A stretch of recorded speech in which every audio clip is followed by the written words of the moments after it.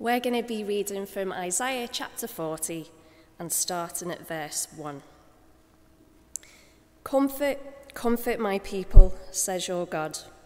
Speak tenderly to Jerusalem and proclaim to her that her hard service has been completed, that her sin has been paid for, that she has received from the Lord's hand double for all her sins. A voice of one calling in the wilderness. Prepare the way for the Lord. Make straight in the desert a highway for our God. Every valley shall be raised up, every mountain and hill made low. The rough ground shall become level, and rugged places a plain. And the glory of the Lord will be revealed, and all people will see it together. For the mouth of the Lord has spoken. A voice says, "Cry out." And I said, "What shall I cry?" All people are like grass, and their faithfulness is like the flowers of the field. The grass withers and the flowers fall, because the breath of the Lord blows on them. Surely the people are grass. The grass withers and the flowers fall, but the word of our God endures forever. You who bring good news to Zion, go up on a high mountain. You who bring good news to Jerusalem, lift up your voice with a shout. Lift it up, do not be afraid. Say to the towns of Judah, here is your God. See, the sovereign Lord comes with power, and he rules with a mighty arm. See, his reward is with him, and his recompense accompanies him. He tends his flock like a shepherd. He gathers the lambs in his arms, and he carries them close to his heart. He gently leads those that have young. This is the word of the Lord.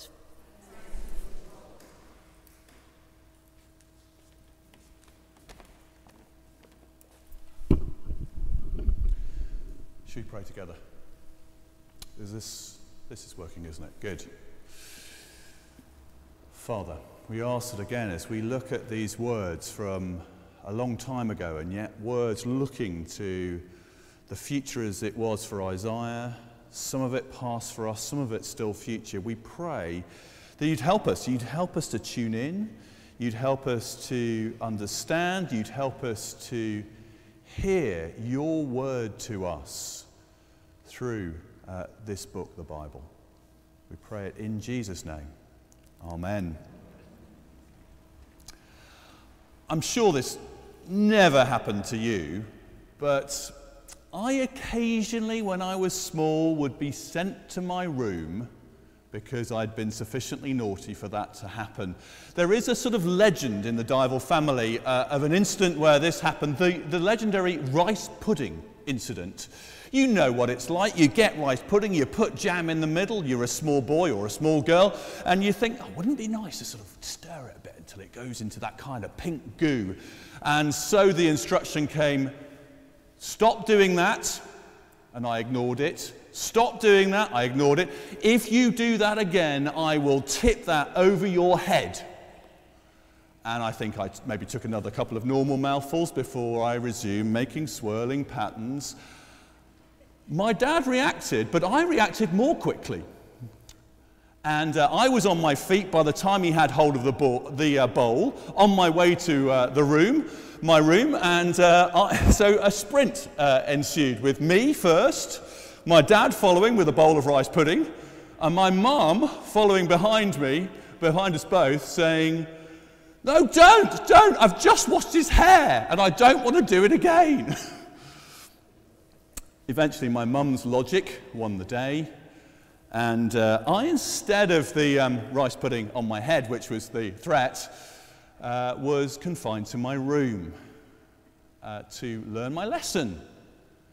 Because being put away, sort of banished, as it were, to your room as a child, it's partly punishment for something you've done wrong, but it's partly a kind of learning experience. It's go and think about what you've done and learn what needs to change. Don't be so disobedient in the future. Now, the link with Isaiah, there is one, is that is, in a much more serious way, the situation we are reading about as we open Isaiah. The people of Israel had been disobedient for hundreds of years to what God had told them about being his people and how to live well in the world. They've been disobedient over and over. And the first 39 chapters of Isaiah are him helping them to understand the seriousness of their situation, that they were about to be banished and carted off into exile into Babylon. Chapter 39, just before this, do bring a Bible or get a phone with Isaiah on it. It's really, really helpful for the preacher to know that you can look down and see that this isn't just coming from me, this is coming from God's word. I'm not saying that as a nag for this week, but I'm not seeing many people with phones or Bibles open. Let's make sure we've got that sorted for next week, shall we? I know back home, I'm sure you all have. That's just easier maybe if it's just there next to your computer or your TV, isn't it? 39, chapter 39, there's a whole chapter there. These envoys come from Babylon. They're supposed peace envoys. And the king, Hezekiah, goes, "Oh, lovely to meet you. Let me show you all the treasures of Israel." And what does God say? Verse 6, if you've got it, nothing will be left. And so the second half of the book of Isaiah, starting here in chapter 40, is prophecies, visions, hopes, dreams, promises for the Israelites to take with them, as it were, into this dark time they're going into this period of exile. Visions, images, promises to sustain them through the dark times, to sustain them when they were shut off and banished from everything that was familiar. I said last week, there's a reason why we're in this book of Isaiah at the moment. It's not difficult, is it, to see parallels with the situation that we may be facing in a few weeks' time as we go into a really peculiar winter with who knows what in terms of the conditions we'll face. What does God say to keep his people in dark times? What does he say to sustain us, to give us hope and comfort when it's hard? That's why we're looking at Isaiah, and Isaiah 40 is just such a good start, because you see, as the exiles would have left the country, they've been carted away as prisoners to Babylon, they must have wondered, well, is this it? Is this the end of all these promises we've had so far in the Bible that God has a purpose for a people? Is there any way back, or have we totally blown it this time? Have we out-sinned God's ability to forgive? And there may be times where we've asked similar questions to those kinds of questions. We may have gone through something in life or done something in life and we just wonder, well, is that it between me and God? Where do I stand now? Perhaps actually some of the last few months have revealed to us some of the dark places in our hearts or in our minds, our thoughts, and the habits that we thought we'd shaken, but they re-emerged during lockdown, and we thought, oh goodness, again, am I ever going to shake this? Isaiah chapter 40, verse 1, comfort. Comfort my people, says your God. Notice comfort my people, not all people. We'll come to that in a minute. Comfort for God's people, hope in dark places. Israel, the nation, they were sent not to their rooms, but into a much more serious place, into exile for 70 years. But there was some parallel. They were there to learn their lesson. And just like my mum and dad called me back to rejoin the family after a suitable period of time, so after 70 years, Israel would come back. They were still God's people. God was still their God. So verse 2, speak tenderly to Jerusalem and proclaim to her that her hard service has been completed. Her sin has been paid for. She has received from the Lord's hand double for all her sins. Now, that doesn't mean that 70 years of exile has somehow sort of cancelled out hundreds of years of rebellion, any more than coming to church can make up for all the sin we do in the rest of the week. It doesn't work like that.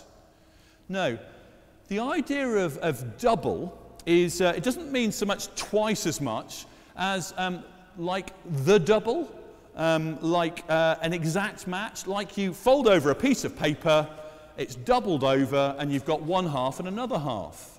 You've got a stunt double, or you've got a right hand and a left hand, and they're a match for one another. So it is with this idea of doubling, that God has done something which means that sin has been matched with the price that's paid for it. And so there can be freedom again. And so God speaks this wonderful message of comfort and hope to his people. But I want to say, sadly, for them as well as for us, we're very conscious, aren't we, of false promises, false horizons, promises that things will get better. Coronavirus will all be done by Easter, I seem to remember some months ago. Promises that come to nothing. What makes this promise we're reading in the Bible any more secure than those promises we hear all the time? What gives it weight? Well, there are three voices here that tell us reasons why we can really trust this promise. They're in verse 3, in verse 6, and in verse 9. They point us to God and they give us reasons for confidence. They tell us God is coming for all people. They tell us God's word endures forever. And they tell us that God shepherds his people. Verses 3 to 5, God is coming for all people. The voice in verse 3 says, prepare the way for the Lord. When you have a VIP visitor, I know, the President of the United States, the Queen of England, they visit somewhere, the people there pull out all the stops. They get everything looking good, they fill in the potholes, they put out the flags, they plan the route, they clear the way, so that she can go straight to wherever she's supposed to be going. And it's the same here. This is the ultimate VIP visitor. God himself coming into human history, into planet Earth. And so what happens? Massive roadworks in the desert. That's what we see in verses 3 to 5. It's the valleys being raised, the mountains being leveled. I guess they put one in the other. And it's Isaiah saying to us, I think the idea is we get our shovels out and we join in the work. We want to welcome God into our lives, and so we're preparing our hearts. We're clearing the obstacles. Get ready for God, says Isaiah. Then, 700 years later, when we get to the start of the New Testament, we read Matthew, we read Mark, telling us about a strange preacher, a real sort of wild man who's out in the wilderness, a man who gets called John the Baptist. And what Mark and Matthew tell us, well, they tell us using the words of Isaiah chapter 40, verse 3, this is the voice of the one in the wilderness saying, prepare the way for the Lord. Matthew and Mark, as they tell the story, they say, John, he is, Isaiah chapter 40, verse 3, and we know what that means. Isaiah says, God is coming. John the Baptist says, Jesus is coming. It's the same thing. This is the fulfillment. This is God himself coming into the world in the person of his Son.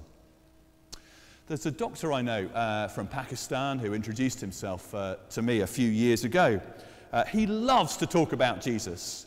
He himself is a Muslim, and he would love to persuade me to be a Muslim too.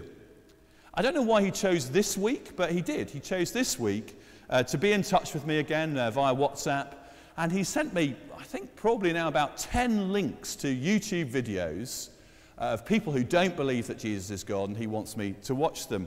I replied by pointing him to Isaiah chapter 40, verse 3. To say that this isn't something that was invented by a kind of group of church leaders a few hundred years after Jesus, the idea, I think he's God. This isn't something invented later. This is something we read in Isaiah 700 years before he's born. God is coming, Isaiah promises. And the New Testament tells us not just that he is coming in the future, that he has now come in the person of Jesus, his Son. John the Gospel writer says of Jesus, "We have seen his glory, the glory of the one and only Son, who came from the Father, full of grace and truth." Just like Isaiah said, all people will see it together. God is coming, says Isaiah, for all people. We would say God has come for all people. It's open to all, whatever our background, whatever our nationality, whatever religious faith or no religious faith that we were brought up in. It's for all of us that Jesus comes as the one who will restore, God coming to us all. I think, though, we want to acknowledge, and this is has always been a stumbling block for people, that when Jesus came, he didn't look like you'd expect him to from Isaiah chapter 40, did he? The vision here is of an unstoppable God. Get the mountains out the way. He's coming, and we're all going to see his glory. It's going to be seen by everyone. How does that work? Well, John will say later in his gospel that the moment where Jesus was the most glorified was the moment that he died on a cross. And you might think, well, how does that fit? Well, how do we see the heart of God in the life and ministry of Jesus? We see it in his teaching. We see it in his wonderful miracles, restoring people to new life again. But above and beyond all else, we see the heart of God. When Jesus dies on a cross, we see the holiness of God, that he will not compromise with sin and wrongdoing, but we see the mercy of God, that he himself comes and takes that punishment. He does that doubling, that our sin, my sin, that deserves his punishment, but Jesus comes and takes responsibility for my sin, and he's punished. We see the heart of God, the glory of God, that he should do that for you, for me, for all who put their faith in Jesus and his death for us. That's the why we know this promise of comfort is more than words. It's real, it's wonderful. And we can be even more certain than Isaiah was, because we're looking back to an event that's now happened in history. God came like he promised. Verse 5 says, "The mouth of the Lord has spoken." That was enough for Isaiah, and it leads us to the next voice in verses 6 to 8, the fact that God's word endures forever, as opposed to people who are like grass, like a flower. Great for a little while, but then gone again. Some people, we've got to say, are very beautiful. Some people, we've got to say, are very talented, very accomplished. They establish a business empire from nothing, or they can fill stadiums with their talent. We acknowledge that. But every single person will fade and then fall to the ground, just like grass, just like a flower. Diana Rigg this week, Chadwick Boseman a couple of weeks ago. So enjoy their talent, enjoy the movies or the concerts or the inventions, dream with them about what might lie ahead for the human race, but don't put your trust in them, will you? Not in people and their opinions, particularly when those opinions go against God. You don't want to make your choices and your destiny to be linked to the mere humans, do you? Their viewpoints, their ideas, what they say in their movies or their songs, well, particularly if they go against what God says. No, we don't want that. We want to base our lives, our choices, our hopes, our dreams on the word of God that endures forever, don't we? You see, the reason that's such a temptation for all us too, and think about them back then, they were about to be captured and taken away to a land they'd never experienced by a conquering army. They were going to settle down in Babylon, And it was going to be a massive danger just to forget everything they'd ever heard about God and say, well, it's over now. Let's make a new life and just join in with everybody else. Now, Jeremiah, the next book in the Bible, tells the people, do settle, do pray for the peace and prosperity of the city you live in, just like we do for London. But Jeremiah, just as Isaiah, but don't become Babylonian. You're still God's people. He's holy. He's different from everyone else. And we're called to become like him. So don't become worldly. Jesus talked about being in the world but not of the world, didn't he? We're called to be like God. His character, his values, not just to join in with everyone else around us. After all, the only thing that will last forever in this world is the Word of God. I think that's a right statement, isn't it? The only thing that's going to last forever, apart from people, we last forever, either with God or not with God. But the only thing that is going to, is what, because this expresses the Word of God, written down for us wonderfully, translated into a language we can access. It expresses the mind, the character, the will, the desire, the purposes of the living God who lasts forever. He's eternal. And so this word that endures forever, that should be the basis of your life and my life. Finally, the reason we can have confidence, verses 9 to 11, is the fact that God shepherds his people. Verse 9, it starts with a huge excitement. The voice here is lots of voices. It's the messengers declaring to Jerusalem, your God's coming. Who is he? Verse 10, he's sovereign. Verse 11, he's shepherd. It's a wonderful picture. He's powerful. He's sovereign. He's in charge of things. He has the power to transform you and me and anyone who comes to him. But it's also wonderful. It's a picture of tenderness. He's a shepherd with sheep, gathering up silly, straying sheep who often are going off on one. Gathering them into his arms, carrying them close to his heart is what's pictured here. Meeting the needs of individual people. And so it is that the limitless power of God outworks in the limitless love of God for people, for his people. And of course, again, when we get to the New Testament, we meet Jesus, the Good Shepherd, who lays down his life for the sheep. What's it like to welcome the living God into your life, to base your life on his word, to follow him, to center yourself on him? What's it like? How does he use his power? Like a shepherd in your life and mine. To transform, yes, but to love and to care always. So the message this morning is of comfort and of hope. If the government does send us to our rooms, as it were, at some point in the winter to slow down the virus, we find comfort not in Netflix, although you may enjoy a good movie, not in food, although, why not have a good meal every now and again? Well, actually 3 times a day, or however many times it is for you. But we don't find our identity and our comfort there. If we're looking there, we'll find it empty very soon. We find our comfort in the living God, who, as we fill our hearts and minds and our ambitions and dreams with him and what he says, we allow what he says is important to be our foundation and to lead us and to give us purpose. As we do that, we're coming to our Creator, but we're also coming to the God who's done the double for our sins. He's paid for us. Who in Jesus has come into the world himself as Saviour for all people, whatever background, whatever culture, whoever we are and whatever we've done.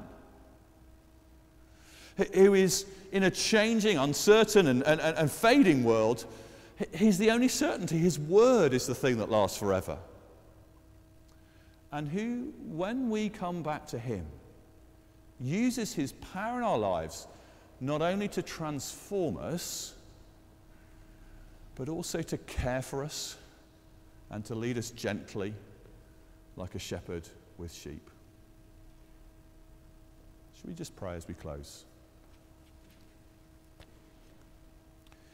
Behold our God seated on the throne. Come, let us adore him. We do adore you, God of power and might, the sovereign Lord.